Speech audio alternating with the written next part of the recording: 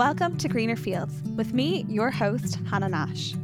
Here I'll be chatting with people all around the world about the realities of life in your 20s and 30s, especially regarding what life is like living in Ireland or abroad. The good, the bad, the funny and the ugly, and everything else in between to help you decide whether the grass is always greener on the other side or just greener wherever you water it. Enjoy! Sarah, you are very welcome to Greener Fields. How are you getting on? I'm good and I'm very happy to be here. That's the enthusiasm we love on a Monday morning. Sarah, can you please tell me whereabouts you are in the country today? I'm actually in Longford today. I'm not here very often anymore. I'm from Longford, but I find myself here now for 2 days to catch up on work. So, yeah, coming from Lovely the Midlands. Longford, lovely Yeah. Longford. I think there's actually we must talk about kind of the hidden heartlands and the Midlands a little bit during this conversation because I don't think Mhm. they get the look in that they deserve, and I certainly don't know too much about them. But before we get into all that good stuff, can you give me a little bit of an introduction into who you are for those who may not know you? Sure. So I'm Sarah, but I'm kind of known online as Tiny Boots. And I suppose like the main thing I can think to say about myself is that I love traveling Ireland. So I love going around Ireland, taking pictures and videos and documenting everything and sharing it online. And yeah, to be honest, I don't know what else I can say about myself. Well, we're gonna talk a lot about what you did just say about kind of your social media presence, your Instagram, and also yeah, your love of Ireland and documenting beautiful places and things like that, because that's how I found you. And it's just such an incredible resource really to find different things to do and places to go and things like that.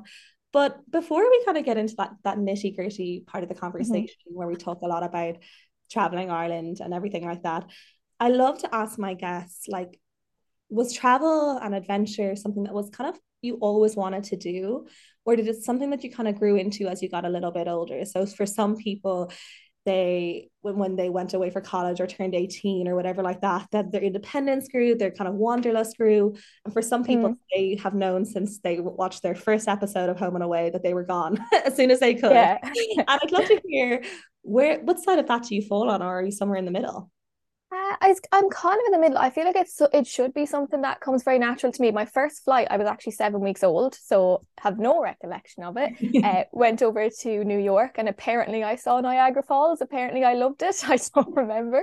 And then after that, I would have flown like every single year on sun holidays and stuff. I also spent like my whole childhood outside, and my dad was a rally driver, so we spent a lot of time traveling around Ireland, standing in fields, watching cars drive by and stuff. So I did like as a kid, like we were always going places. So I suppose I liked that and I got used to that. But as I got older, I did kind of forget about it. So like when I was in school, like my main concern was going out every single weekend.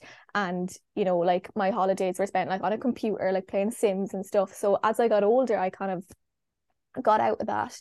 But then it was after college that it really hit me again. And I think it was because everyone else was like doing J1s, they were like emigrating or like they were doing like Erasmuses and stuff like that. And I actually have a really bad fear of flying. So like I also have like extreme anxiety. So like while I wanted to do these things, I just felt like I couldn't, like something was really holding me back. And I think when I got a car, I was like, you know what, like I can't do these things abroad, but I'm going to do them at home. So it was like when I hit 19, I was like, right, every day off from work, I was like going somewhere with like the Cliffs of Moher, like the Hill of Tara, like all these random little things. So I kind of developed that love for travel again, but I suppose in a different way than other people, because it wasn't like seeing the world, it was like just seeing my own country. But yeah, it's just like it stayed with me and it makes me want to go abroad now that I've seen so much of Ireland as well. That's amazing to hear. And thank you for sharing that because I think very often we think that it's either consistent or not, but also that it has to look like your version of adventure will have to look like everyone else's version of travel and adventure. And again, I think it's very easy for us to fall into that kind of comparison trap. I mean, at all ages. I mean, we're all in it at some version of it. And it's this idea that, that the only thing that made sense is if you were in college that a J1 had to happen or Thailand or Interrail. Mm-hmm. And that was what travel, adventure, wanderlust looked like. But for you, it looked slightly different. And it looked getting that in that car at 19 and going to the Hill of Tara, Cliffs of Moher, and discovering Ireland and discovering what was on your doorstep to with the capacity that you wanted to and had with the means that you had and the like freedom that you felt you could do. And I think Mm-hmm. it's so clear that so much grew from that. And like you said, you have discovered Ireland. You have very much discovered Ireland over the last couple of years. And I think, to be honest, I would just love to hear, you mentioned that like when you got into that car at 19, like you were like, every single day off work, I'm gone, I'm going to travel somewhere different. Where did you go to first? Like how did it kind of start? Was it like all of a sudden you were like every single day you were like north, south, east, west of the country? Or did you start smaller? Did you start on your own? Did you go with people? How did this kind of discover Ireland tiny boots begin? Do you know, it's funny because it was 10 years ago. So I was 19 10 years ago. So it was quite a while ago. But I just remember I was working like in pennies at the time, and like that sometimes you wouldn't get your 2 days off together. So it did start like very small on like little trips, and I'd literally be texted to friends of mine at the time, and I'd be like, who's free? We're going somewhere. So I think the first thing we ever did was the Cliffs of Moher. And it's so funny because I think since COVID and the staycation time, everyone's seen all these like big things. But like back then, like when I went into work and I said I'd been to the Cliffs of Moher, like no one had been there. Like it was like, oh, what was it like? And I suppose what I actually loved about it was it became this thing where I'd go back to work and they'd say, where were you this weekend? Or where were you on your day off? Or I'm going somewhere this weekend with my kids. Should I go to Newgrange or should I go here? And it was like really nice to feel like not only was I like pushing myself to travel within Ireland, but it was that I was actually starting to already kind of like give other people advice. And I feel like that's something that like drove me to do what I'm doing today. But yeah, so I did start small, but at the same time, if I did have 2 days off together, like we'd go straight to Kerry. I made the most of the days off that I had. Basically, that would kind of tell me how far I could go. But yeah, like I think one of the first trips me and a friend did as well, it was up to Donegal. It was my first time in Donegal again, like 10 years ago, yeah. And we did like 2 days in Donegal and a day in Derry. And like to me, that was like incredible seeing Donegal for the first time. Like I remember we drove up and we pulled over and got out and we both just said like, we have to live here sometime. Like I was so blown away by what we had in our country. Like, so yeah, I suppose that's where it started anyway. Yeah, it's incredible. And I think, it is such a good point that, COVID and those kind of lockdown trips, they have, I guess, to a certain extent, really accelerated people's knowledge of places that are on our doorstep. And I guess social media would have played a role in that, and Discover Ireland and the investment that Irish tourism has gotten and received over the last number of years at these places, like the Wild Atlantic Way and things like that, have been pushed. But this wasn't necessarily the case 10 years ago, 20 years ago, 30 years ago. It was word of mouth. It was hearing where your cousins went, where your families went, where your work friends went, and everything like that. And that's how I think that people started to discover Ireland was, from the word of mouth, from other people's experiences. And you had that, from 10 years ago, you had people being like, where did you go then? Things like that. And, I think from then probably started to discover Ireland more, and you set up your Instagram page. And I would love to hear, at one point did that happen? And what stage were you at when you set up Tiny Boots? Had you been traveling around Ireland for about 5 or 6 years? Had you been into photography, or did it all kind of come together at the same time, at a perfect marriage, as they say? It kind of came together. So I like from whenever Instagram started, I did have an account same as everyone else, and I'd put up pictures from like nights out and like random little things like Christmas morning and stuff like that. And then I suppose I don't remember the point that I made that decision, but I was starting to get, I had an iPod Touch, right? That was my camera when I was when I started, which is Brilliant. actually hilarious. And so I started putting them up of the travels and like doing my few little hashtags. And I noticed like I was getting followers, and I kind of thought like, I didn't think people would be that interested. I thought it would be just the people that I know that would care. And I was like, oh God, like maybe I should like actually do this properly and like dedicate the space to it. So I suppose I started a second Instagram account, and that was when it really kind of came together. I had an interest in photography, and using my iPod Touch, I really started to love taking pictures. So I decided to like invest in a proper camera, and I suppose it came together from there. So I wanted like a name for it, and I had it like a little bit of a nickname of Tiny Boots, and I was like, you know what, I'm going to throw that on there. I'm going to like start practicing with the proper camera, and Instagram will be the place that I like grow that. And then from there, I suppose, yeah, it just like naturally evolved. So I started a blog then to share the pictures, because like when I used to go away, I would literally take probably like 1,000 pictures, and I'd be like, I can't put 1,000 pictures up on Instagram. So then it became a case of like doing blog posts, but there was no words. It was just like these like photo diaries. And then that grew itself, where like that, once I started getting views, I was like, God, like maybe I should do this properly and start putting like actual information in the posts. So I think, yeah, over the space of like a couple of years, it just evolved itself, where I never intended it being what it is, but it just grew and I really enjoyed putting that work in. And I suppose that's where Tiny Boots Travels came from then in the end. It's really interesting because I think you really are one of the, I guess if you're taking photos on an iPod touch, you're an original content creator. You're an original because you have to be by default of even having that like capacity and a blog and things like that. I remember that really well as well. And I just remember like again how huge blogs were. And it wasn't really just photo content, it was the website, it was everything like that, it was the WordPress and everything like that to have that capacities. And so you have really been promoting Ireland far before the pandemic, when a lot of us kind of recognize, you're like, wow, actually what's on our doorstep is class.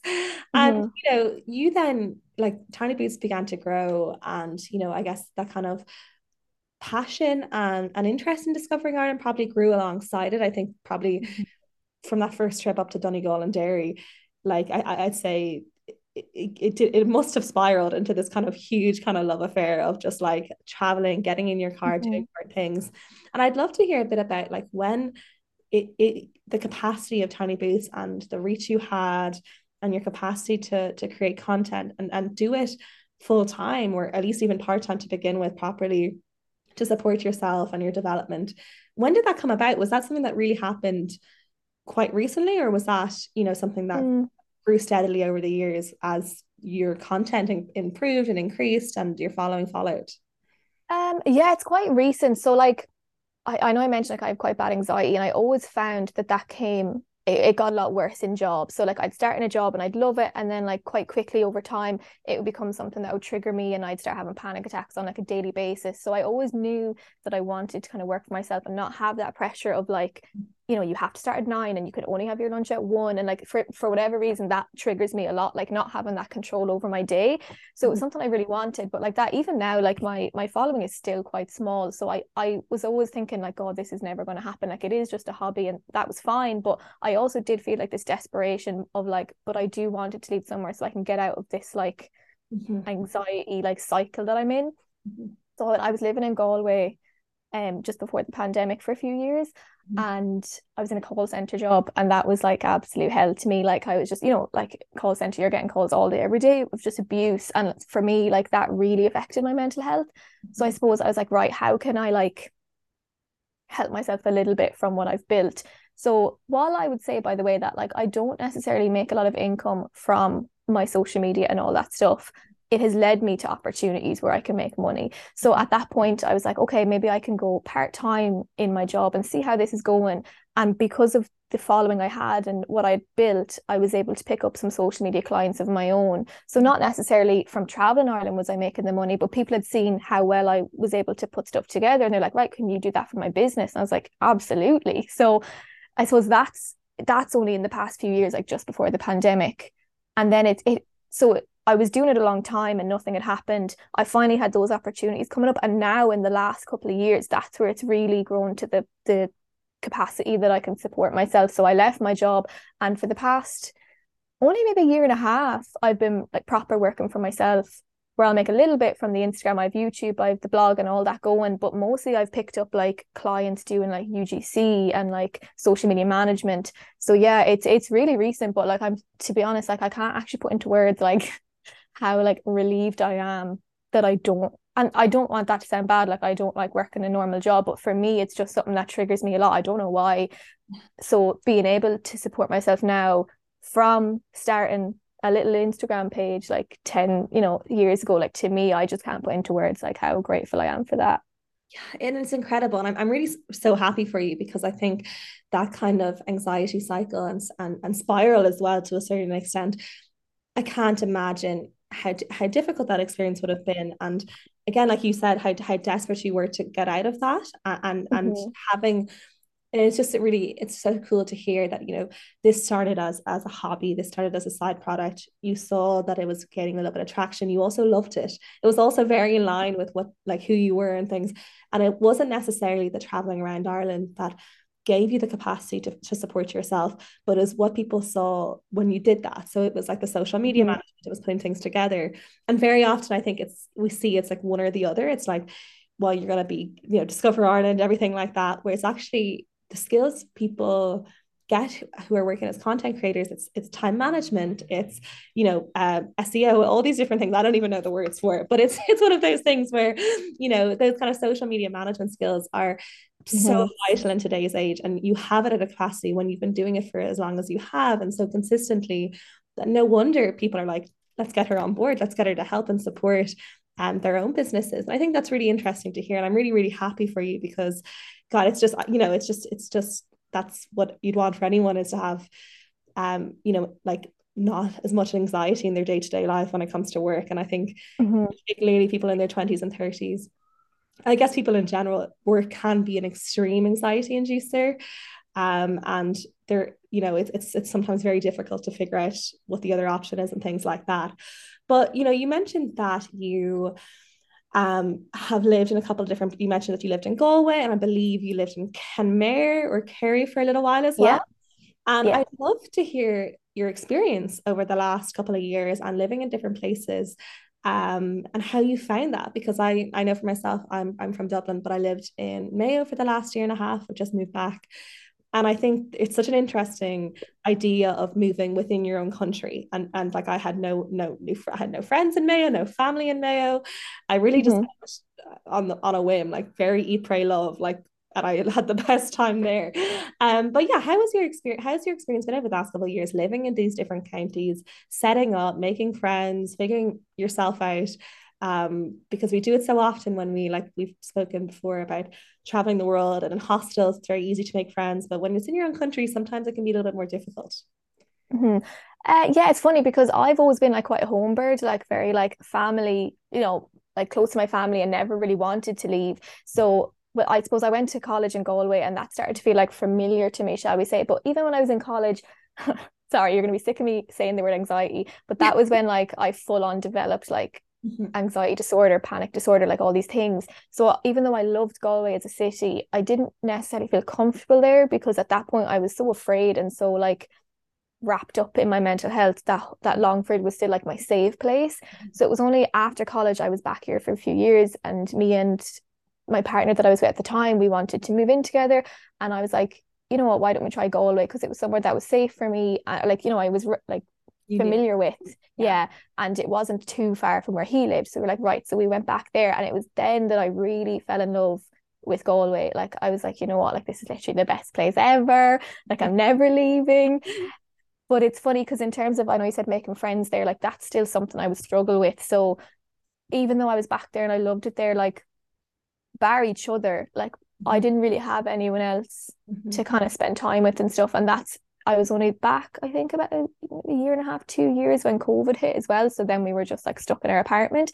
But it's funny because when I moved back home, then so I was there for four years, I think, 3.5 years in total again. And then I moved back home. And I remember thinking at that point, like, right, never want to move anywhere else. Like I only want to be in Galway. So like I'm going to bide my time until I can go back to Galway again. But you mentioned I moved down to Kerry for a while, and it's funny because I was only there a couple of weeks and I was like, this feels like home, after being like, Galway's the only place.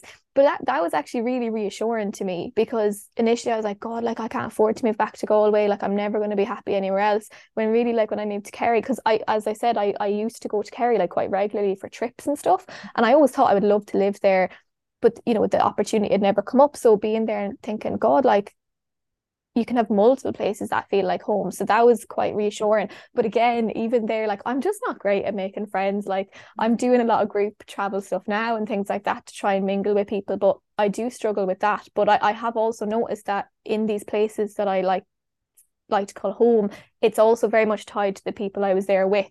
So I do think if I was better at making friends, like I could probably live anywhere and feel like it was home. Because that's the one part I do struggle with. Yeah, and I think, like, again, thank you for being so honest about that, because I think it's something that so many of us experience when it comes to feeling like we can make friends, feeling that we can fit in, feeling that we're part of something. I think it's like a weird, maybe unnecessary taboo, but an experience all the same. Is that, I think, like, again, we were meant to, like, when we're in our 20s and 30s, it's meant to be like super social, and we're meant to be out all the time, like really cool, and this is like the highlight of our lives and everything like that. And I sometimes feel like, even for myself, it's like if you thought back at like 10 or 15, like where you thought you'd be at 25, but myself at 25, and I'd be like, wow, the comparison. It's like I don't have the partner and the dog and the bank account that I thought I had. But Yeah. it's interesting. And I think it's like, it's when we, again, with social media, like we've spoken about how beneficial it has been to you and your career and your capacity and your well-being as well. There is that comparison that every time you go onto your phone, you see some people all together, all friendly, Mm, walking out, and yeah. it'd be so easy when you're at home, like with like the like a towel on your head after a shower, like with like a packet of chips on your lap, and like your feet have up, and you feel like a bit of a sloth, to be like, why am I the only person with no for like why am I not out here? And it's such, I think, a Mm-hmm. universal experience that's not talked about. Um, Yeah. and I think, like you mentioned, this idea also of home being, the capacity that home could be anywhere. And I would experience that as well. I think wherever I am, I try my very best to make it feel like home, because that gives me great comfort. It decreases my own stress and anxiety. If I feel like I'm part of something, if I feel like, I can be happy somewhere. And I think it is Mm-hmm. like, it's so much more than just the four walls that you grew up in. I think it's like, I say on this podcast before, it's like, for me, it's like, it's in Dublin, it's in Waterford where I went to college, it's now in Westport, it's a bit in West Cork where we got in a lot of times during the summer, things like that. And every time Mm-hmm. I go to these places, I can feel my shoulders drop. I can feel like that sense of, oh yeah, I'm home, even though there are loads of different places. And I just think it's a really interesting perspective. And I think the same with friends. And I actually found you through some of our mutual friends who I guess you probably met through online as well. Ali and Killian, shout out to them. Yeah. Hi guys. And I think, the benefit of social media, and I'd love to hear your perspective, is on bringing those people together, and Mm-hmm. particularly post COVID. You've mentioned that you're doing more of those kind of trips and tours and things like that, meeting these people. how Mm-hmm. how has that experience been for someone who, like you said just previously, would have struggled with that sense of meeting people, anxiety, things like that? Because I think, again, it's probably experienced by a lot of people that were maybe not spoken. Mm-hmm. Yeah, to be honest, I've actually found it very difficult. Like, it's kind of like you said, like, I think I had such a unrealistic expectation of like growing up in my 20s. Like, I was really social in school. Like, I was out in nightclubs every single weekend. Like, I had like a big social thing. Like, I'd be out and you'd talk to hundreds of people on the night out, and it was like this big thing. And I think as I've gotten older, like, yeah, even though I'm like doing all these like trips and stuff, it's very much been with like one or two of the same people.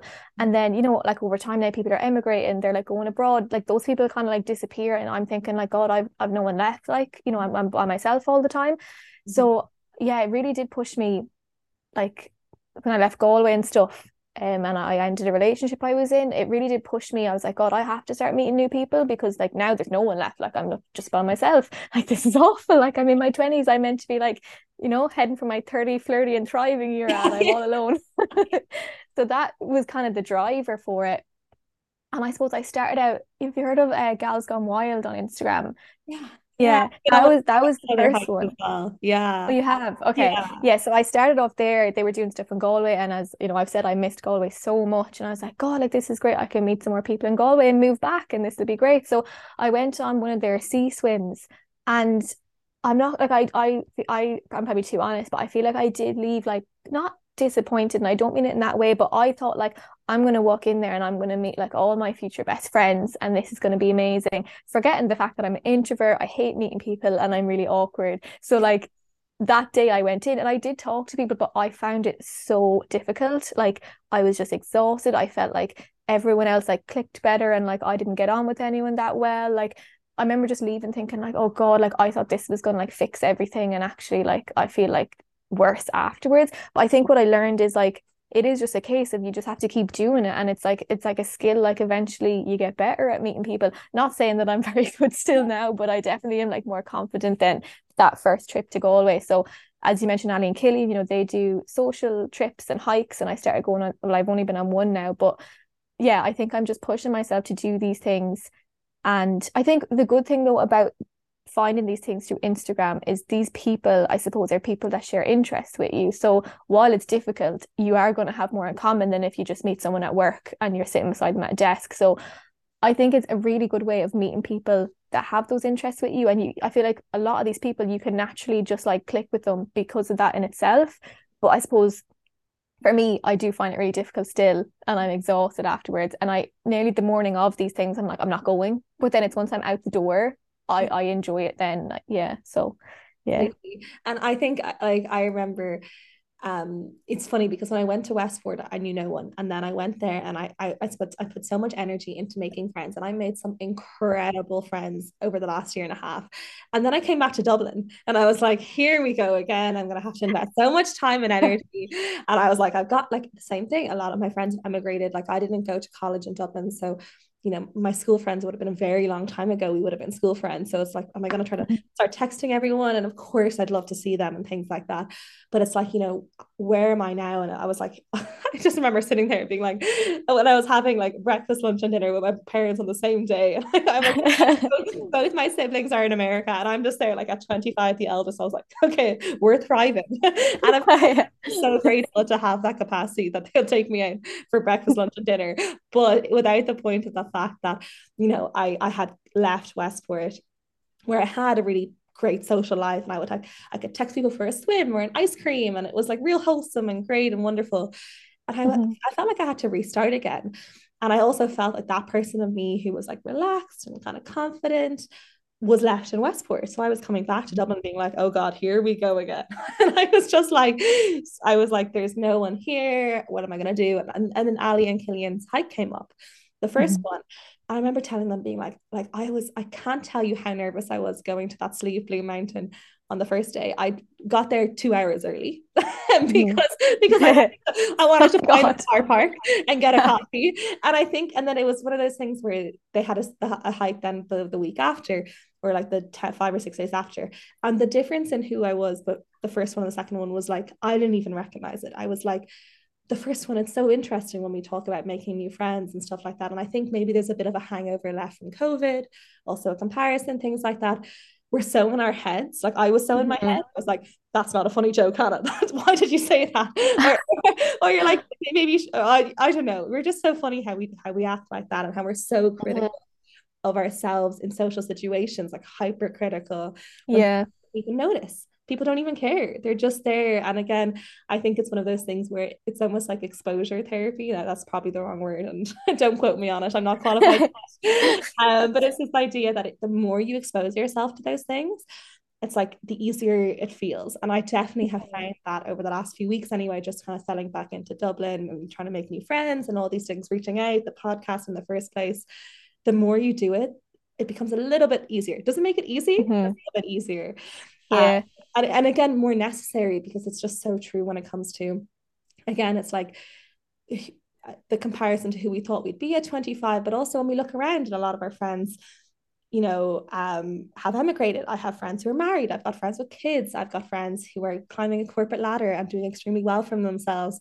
Is that it's quite difficult to just be where your feet are, because there are so many other versions of you that could have been, or things like that, and other places, that I find it anyway quite difficult to be like, not compare, because again, it's maybe a part of the human default. But you have gone on a couple of these trips, and you continue to explore Ireland and things like that.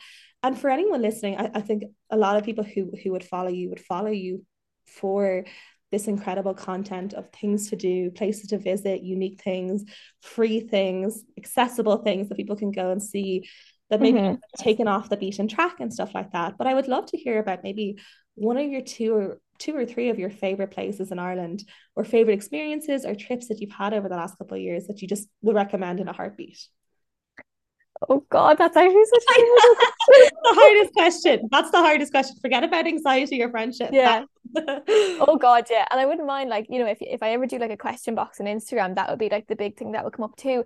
And like, I honestly, like, I don't know, like in terms of like a specific place, again, for me, it's very much tied to the people I was with and the memories I have. Like, to me, all of Ireland is beautiful, hands down. Like, there's no like picking places. So for me, the trips I've gone on, like, my favorite ones are more like the memories of them. So like, I went on like a 4-day trip in Donegal before, and I went to see Slieve League for the first time, and I'm trying to think, there's so many places on that trip.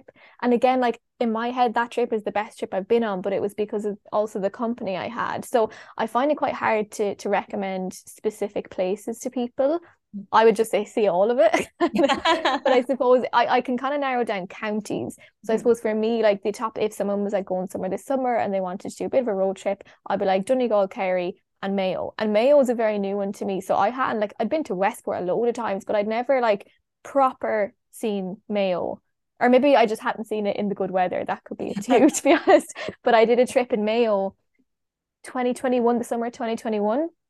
And it's only 3 days, but I was literally blown away. Like we did the whole coast. We went to Port Cloy, which I'd never been to before. Literally could not believe what I was seeing. Like again, the skies were so blue, the water was like just crystal clear, and there was so much to do there. So I think Mayo is a very underrated county. So yeah, if anyone's looking for somewhere to go this summer, definitely go to Mayo. And it's so cool because I think it's so true when we talk about it, and it's such a great answer that very often it's not the place or whatever, it's the memories that are associated with that place, and again the sense of home or the companionship or the laughs or the crack or the kind of almost the things that go wrong that you'll never forget and things like that.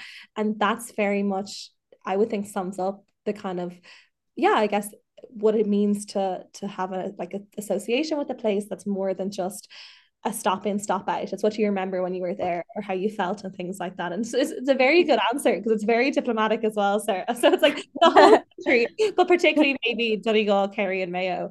And then when it comes to some of the more difficult experiences you may have had when traveling, and again maybe not the worst counties to visit, but when it comes to has there been times when because very often when I would ask guests about the kind of reality of travel, and they would say things like phones being stolen or hostels being booked out or whatever, but there is probably a reality side or a version of traveling around Ireland that isn't all beautiful like what we see online. And I guess maybe the cost, maybe the weather, maybe different things like that again help balance out how beautifully stunning it does come across on social media anyway. Mm-hmm. Yeah, it's funny because like I've listened to episodes and I hear people talking about their like disasters, when traveling. I feel like theirs are so much more exciting than mine, like getting sick in Asian things like that. Like, yeah, I don't know. I think because my kind of way of travel is mostly like road trips that might be like a week at most. Like, I suppose there's never really time for like too much disaster or like too many bad things to happen. But I suppose yeah, weather would be a main one now. Now I'm the kind of person I'm like, look, if you're prepared to, if you're dressed for the weather, like there's no excuse why that should ruin your trip. And I very much stand by that. But actually, so I seeing fungi was on my like Ireland bucket list for like as long as I can remember. And I go to Kerry every single year, but it would just so happen that every year something would pop up that I couldn't go to Dingle or whatever. And then it was the year, I think it was 2020 when the summer opened up for a couple of weeks. Mm-hmm. So we went to Kerry and we were on our way to Dingle to do that tour to see fungi, and then there was some really bad storm that day, and it was like, but it was really bad. I don't remember what it was called, but we were like on the way to Dingle and it came on the radio and it was like, we know everyone's out, for the couple of weeks break and lockdown, but we need everyone to go home right now. Like it's not safe to be out. Like the whole country shut down. So we were literally nearly there and we had to like just keep going and go back to Galway. And I remember thinking like, oh my God, I'm never going to see this dolphin. And then it was after that he went missing. So I suppose that's like the most of my like dramatic travel. Like nothing too bad has ever happened. I suppose for me, my like travel disasters are unfortunately like more mental health related. So it's more me holding myself back versus bad things happening externally. But yeah, no real disasters, which I suppose is a good thing. So I shouldn't be complaining. No, it's so I love I love that example of the kind of like the travel disasters that can happen in Ireland, or the fact that things like that. I just love that. And I think you mentioned there this idea that often it was yourself holding yourself back and mental health related things like that. And again, I think that is so relatable. I hope you understand how amazing I think you are sharing this, because I think it's so relatable for people to hear that from someone like yourself who is just doing their own thing, doing so well, has been so consistent and things like that. Is that we do hold ourselves back so much. Like, oh my God, if I could like share the reruns of like the sound of my voice when it comes to like opportunities and things like that, it's I would consider myself probably my own worst critic and things like that, but maybe not all the time, but definitely sometimes. And I think it's one of those things where, it's again, I think it's really universal at times. And I think we can be very harsh on ourselves when we're holding ourselves back, and lack compassion, lack empathy that we would give anyone Mm-hmm. else in the world. We very often tend to completely bypass ourselves. So I think it's one of those things where, I think that will come up and that will happen, and we will hold ourselves back from things, but trying to not be so mean when we are doing those things maybe will help lighten the load a little bit. But it's, again, easier said than done. Very much Yeah, as it everything, is. Sarah, as everything. Yeah, As I'm everything. only learning that side of it now, to be honest. Yeah, But yeah, it yeah. just yeah. Absolutely. It's definitely a process. And I think, you kind of mentioned a little bit earlier on that you are experiencing that, like, when you came back from Galway, you're like, oh, my friends are gone. They're gone. They're all gone. They've all emigrated, whatever, everything like that. And obviously the kind of high level topic of this podcast is, do we stay or do we go? Why do we make those decisions? But beneath that is the person who makes those decisions. So yourself and everything that you are. But it is also an experience for people who are still in Ireland, who, I don't know about you, who feel maybe there's a sense that they're a little bit left behind, or that they're missing out on something, that they should they be going? Should they go? What are we, Mhm. why are we still here? All these different question marks. And it's almost like you get asked, what are you still doing here? And all these different things. And it's such a crazy thing to feel and experience. But I would consider, and having spoken to so many people, that if you are still in Ireland in your 20s and 30s, you Mhm. have at least a couple of times thought, should I be going somewhere else? And Mhm. how is, where's your head at on this conversation of, should you stay, should you go? Your friends are all leaving, you're left behind. How's that been for you? Oh, it's so weird because up until quite recently, I really didn't care like that. I was terrified of flying, so I always just said, like, well, I'm not going. Like, that's not even an option for me. So I wouldn't even think too much about it. So I was always very much happy just in Ireland, looking at, like, traveling around, doing my own thing. Never really felt like I was missing out until the past few years. And I think it's because now I've seen, like, I know I'll never be finished in Ireland. Like, there's always new things to see and do. But I suppose I've seen so much now, I kind of started like craving these like new experiences and like that, I suppose, with Instagram and you're seeing people like abroad. I don't know why it just recently started to hit me in a different way where I was like, God, like, people are experiencing these different cultures and they're seeing the scenery. And while like Irish scenery is amazing, like there's incredible stuff out there too. So it kind of has started to, I do feel this like niggle in the back of my mind of like, oh, I want these new experiences. But in terms of emigrating, like I definitely don't feel a need to do that. Like I Mhm. definitely know I want to be in Ireland and I don't really want to work long term abroad. But I do have this like sense of I want to see more now though. Mhm. I Mhm. don't know if that'll happen because like that, I cannot step foot on a plane. Yeah. But I would love to like one of my big like bucket list things is to do like a road trip of America. Like I just think that would be incredible. And I do want to, like, I'd love to go to Africa and things like that. So that's definitely starting for me. And I do think it's a good thing though for me personally, because I've been in my comfort zone for so long. I think it would be great to start like pushing myself a little bit further and do these like bigger things. But it's funny because I do think it really depends on the person too, because like I would never say to someone like, oh, you should stay in Ireland and just see Ireland. But I would never say to someone like, yeah, you need to go abroad. Like I've had so many people throughout my life be like, Sarah, like, why are you still in Ireland? Like, you need to get out. Even my granny, because she's traveled like a lot in her life. And she's like, Sarah, you have to, like, not intentionally making me feel bad, but almost making me feel like, oh, there's something wrong with me that I don't want to. So yeah, I do think like it's such a personal decision for everyone. And I think no matter what people want to do, it's obviously what they want will be the right thing for them. Yeah, absolutely. And I think it's when we put a blanket over these things, it's so easy to group us together as people, young people in Ireland, and because a lot of people that we know or experience, either they're gone or they want to go, it's so easy to lose the sense of what you actually want yourself, because Mm-hmm. because there's just so much kind of, chaos is a strong word, but I'm going to call it chaos of like kind of frenzy. It's like, get to Bondi Beach, get to Vancouver, get to London. And Mm-hmm. what I'm hearing from this podcast is the reality of both sides. And I think that's what makes it so interesting, is that, I think, like you just said, it's like telling people what they should or shouldn't do is not, it's not our responsibility.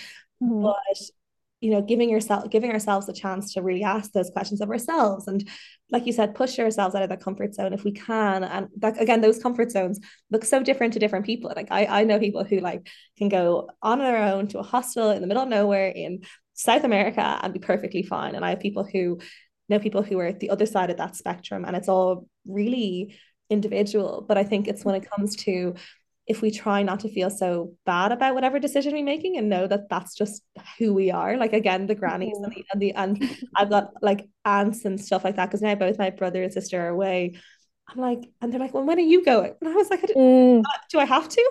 Is this like, Yeah. it's like, and again, it comes from a real place of privilege to have an opportunity to go, but that doesn't Yeah. take away from this kind of feeling of, that is that part of the process of being a young Irish person, that we have to go to come back and then realize how great this country is. Is there space for recognizing that before we leave, or even instead of leaving? And I think that's where this conversation gets really interesting.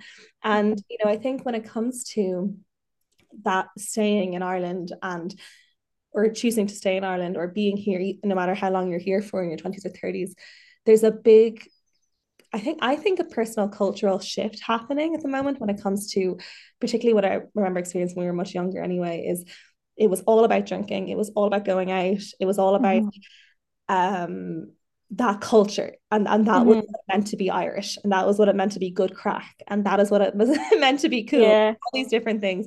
And my mum actually only asked me this a couple of weeks ago. She was like, do you think that's changing? Because I didn't drink till I was 25 or January or 24, and I don't really drink anymore. Like I don't drink Yeah. Yeah. I don't know what I call myself, a basic drinker. And I remember feeling like, and I couldn't tell, like there was so many reasons why I didn't want to drink before then, and I just felt the pressure was so immense to be drinking and to be going out and to be loving that. And everyone who knows me knows that and anytime I have to leave the house after 9 p.m. is like a difficult night for me. It's like I love an early night. I've never really loved that side of Irish culture or 20-year-old culture, or whatever that is, of the fact that, going out every weekend was the only way that you were going to meet new people. It was the only way that you were going to, in my part, find a boyfriend, find a partner, find new friends, all these different things, that it was one had to equal two. I really think that that's changing. My experience of it is changing. I have felt far less pressure. And maybe that's because I've gotten a little bit older as well.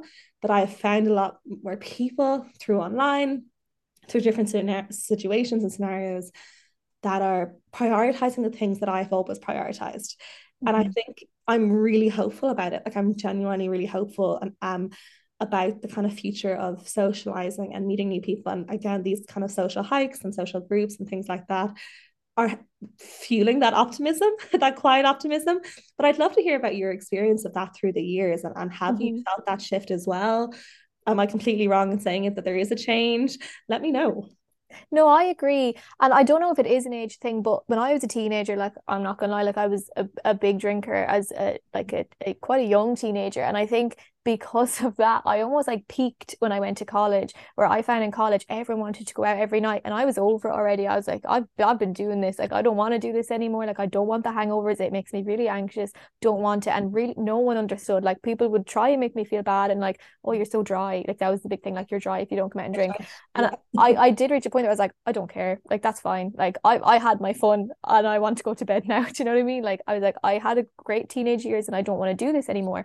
And I agree. Like I think it was such a big thing where like, okay, well you're no crack then. Like, but it was like, yeah, but I'm fun in other ways. But the people I was around maybe just weren't interested in that. So I don't know. Is it? I do think there is a change in culture, but I think also when you grow up, you like, I know for me, and it sounds like by you too, you're more looking for the people that align with what you're interested in. So for me, like that, it's the more outdoorsy people.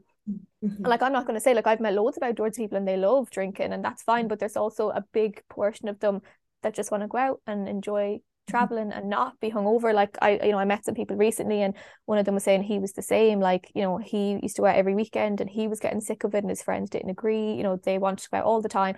And that's when he started like doing the hikes and things like that and meeting people. So yeah, I think it's also age. Like I don't know when it comes to 18-year-olds, I don't know, is it a thing that it's that acceptable not to drink? I'd imagine they're still thinking like, no, we have to go out and get like really drunk this weekend. But I think, yeah, it's definitely changing. I think for our age, I think it's now acceptable to just do the things you enjoy and not go out every weekend. But I also think with age comes that like ability to be like, you know what, I don't like that. Maybe I don't want to see these people anymore. I'm going to find the people that like the same things as me. So I think that's changing more too.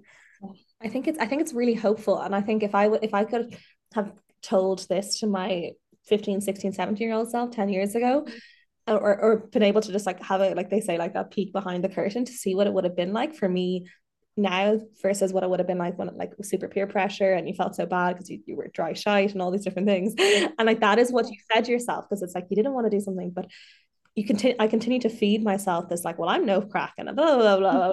And it took Yeah. years to get over that, because it took years, like years to realize actually I'm good crack. It's just, all these different things that we talk. Yeah.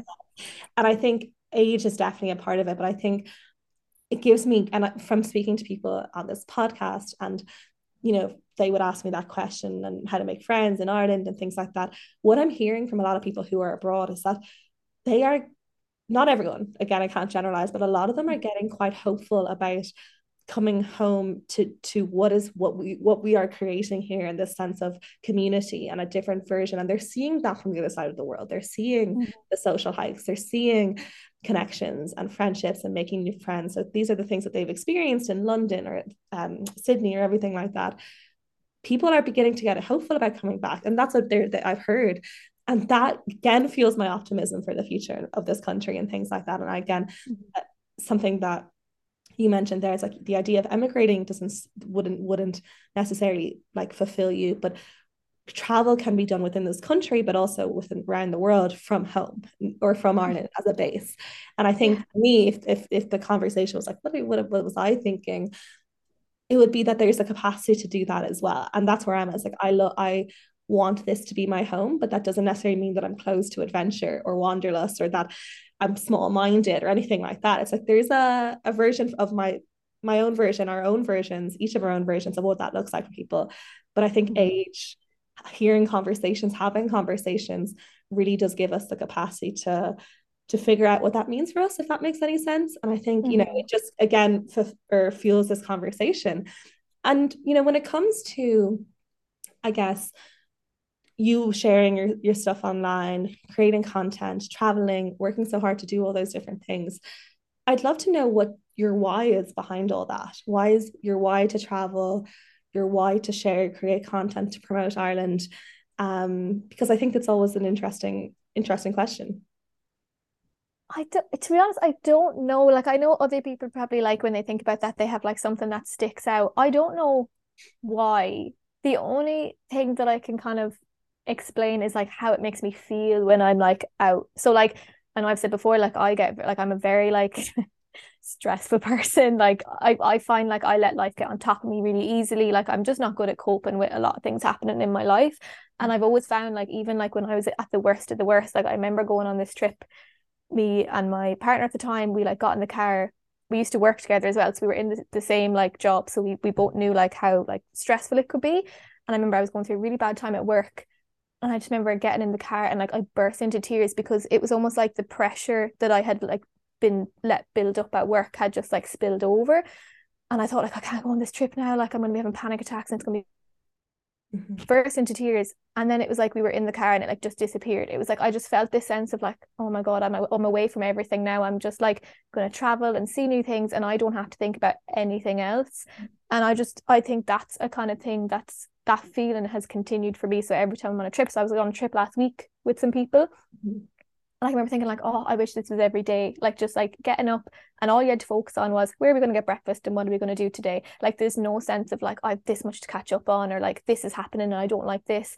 And so yeah, I feel like my why is basically just because I feel at my best when I'm traveling. Like I feel like everything else kind of disappears for that time. And yeah, I suppose I want that feeling as much as I possibly can. It makes sense that you do. And I think everyone, behind a lot of whys is it maybe not every why, but it is the sense of, to feel good, to feel at your capacity, your best capacity, to feel lightheaded, to feel like not so stressed or anxious and things like that. And I think, for a lot of people, and particularly for a lot of people that we would know mutually and things like that, it is outside, it is adventure, it is connecting with like-minded people. And like those things are all said almost like as like blasé comments now, and they're almost like sneaking at it's like, oh, another like-minded person, but it's true. I think it is so true, is that when you meet people who are like-minded, who understand, they won't understand all of you, but they'll understand parts of you, because of the shared common interest. It's like there's a lightness to that, there is an ease to that, that is like really, really special. And I think, you know, over the years, like we have, like you have experienced so many different things, you've done so many different things, like dealt with the kind of trials and tribulations of your own world and whatever that looked like. Is there any bit of advice that you would give your younger self if you knew now, or if you knew then what you know now? Do you know what it would be? Yeah, I nearly do. Oh God, I don't even want to say it because I feel like I'll get upset. I don't want to get upset. We But love emotions here. We love emotions. I think for me, and I think this is would be helpful for a lot of people too, because you know, I think everyone now, like most people have some sort of they've seen mental health issues. And I think for me, my literal advice would just be to get help sooner, Mhm. because I literally so I have very bad anxiety, as I've said, but I never knew what it was. Like this might sound ridiculous, but I think it was just because the time, like it wasn't something that was talked about. So I didn't know what anxiety was. I didn't know what a panic attack was. So I was experiencing that on a daily basis, not knowing what it was, and thinking I was having a heart attack every single day. Like I was like, I have a heart condition. And I think that because I didn't know what was happening to me, that really blew up into a full on disorder that has held me back for my whole life since. Mhm. And I think, you know, nowadays, I think it's such a different place we're living in, where when someone experiences that, they're going to know what it is, like it's talked about. So, yeah, I think it's funny because recently I have been going through a period where I almost feel like I'm grieving for like the person I feel like I would have been, and maybe the experiences I would have had if my initial experience with anxiety had been different.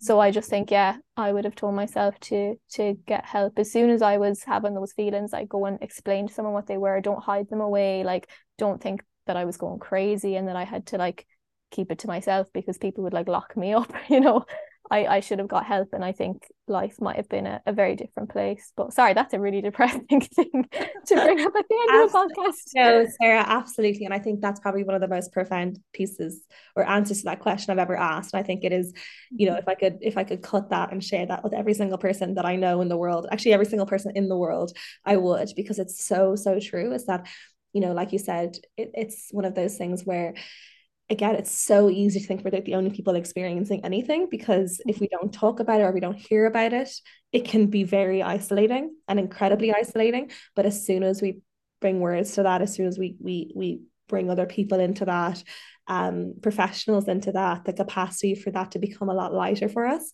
And it is one of those things where, you know, of course, that sense of grieving the life that you could have had if you hadn't had such deep experiences of anxiety and disorder, panic disorder, and things like that. That makes so much sense. But I think, you know, what I would say to you now is that you have from here on out, you are going to be living that life with an understanding of anxiety. And it's not too late. As someone only said to me in the podcast a couple of weeks ago, who I was recording with, she was like, we have a lot of time. Sometimes I think we feel like we're kind of like claustrophobic into 10-year blocks or 5-year blocks. But I think when we think that we actually have a lot of time left to experience a lot of different things, that feeling of, you know, the time you maybe you would have missed out on and things like that could be maybe slightly lightened by all the years you've got left to live a life with an understanding of what you go through and things like that. And I think that's, you know, hopefully helps, you know, support you and give you hope for what's to come and things like that, because you definitely deserve that. You definitely deserve that. And, you know, when it comes to, you know, again, your future hopes and dreams, I guess I know the answer to this already. Is there anything that you're excited for? Any dreams you hope that you accomplish? Anything you hope for over the next few weeks, months, or years that is just, you know, on your kind of more difficult days that you're holding on to like get you there? Yeah, I mean, I suppose my main like goal or like hope for the future is just to continue what I'm doing. Like I think even in the past year, like I've put myself out my comfort zone. I've done stuff that like if you'd asked me the year before would I have done it, I'd be like, not a chance. Like, no, I'm gonna be locked in my bedroom. Like, you know what I mean? So I think it is just to continue what I'm doing. And like that, as you said, it like it's never too late. I would have been one of the people that was like, oh, it is too late. Like, you know, I wasted my 20s being anxious. Like, yes, you know, for me, I'm like, people see me doing all this travel and I feel like I'm a bit of a fraud because I am doing it, but I suppose people don't maybe see the struggle that I'm having alongside those experiences. So, God, I forget my train of thought there. But yeah, Sarah, it's just, and I think that's the thing. And the more we have conversations like this, the more we see people from more than just a photo or more than just a reel and content. And I think that is where, like, you have no idea how profound this conversation is, or maybe you don't. I hope you do. I really hope you do. Because I think it's when people will get to hear this and hopefully love it as much as I have, they'll see you on your Instagram, because that's what it'll be tagged, and then they'll also be able to see the person behind it. And there's so much power to that. And again, like this conversation and this podcast is about, do we stay or do we go? Where is the grass greener? But it's about that person beneath those decisions. And for you, it's about the person beneath those travels and those reels and those content. And again, you can't be a fraud of yourself. I say this to people, it's like, we have such a sense of imposter syndrome as Irish people. It's like, we're always like, oh, like, it can't be me, or don't, or take this limelight away from me and things like that. But it's like, it's just I think one of my therapist sessions or things like that, she was saying something like, you it's all of you at all times. It's the person that you share online. It's the person in Westport or in Kerry for you, or things like that. We're always all of us. And again, we can feel very detached from different things, even our version of ourselves on social media. We can feel detached from that, but it's us. It's all of us. And I think when we remember that, it stops us hopefully feeling a little bit like less like a fraud or less like things like that, because we are always ourselves to our detriment, for better or for worse, we're always ourselves. But Sarah, listen, I have completely adored this conversation. It has been amazing. I have got so much from it. Your capacity to, I guess, bring your experiences and what's underlined those experiences over the last number of years has just been like really like extremely profound. And I hope you know how amazing that you are for sharing them in the first place, but also how amazing I think this conversation is going to be for a lot of people. But for anyone who'd like to follow you, to reach out, to see your incredible content, to support you in any capacity, where can they find you?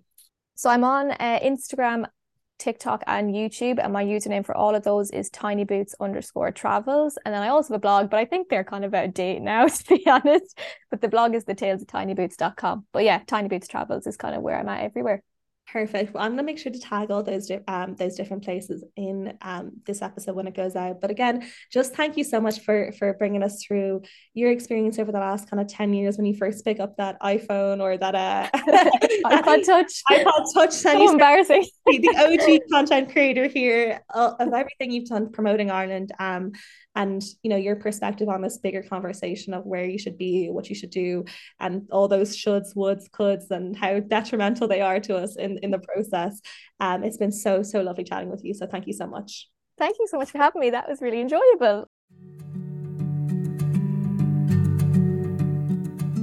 Thank you so much for listening to yet another episode of Greener Fields. To get involved, follow us on Instagram @Greener Fields and let us know who you'd like us to talk to next. Thank you so much again, and I'll chat to you really soon.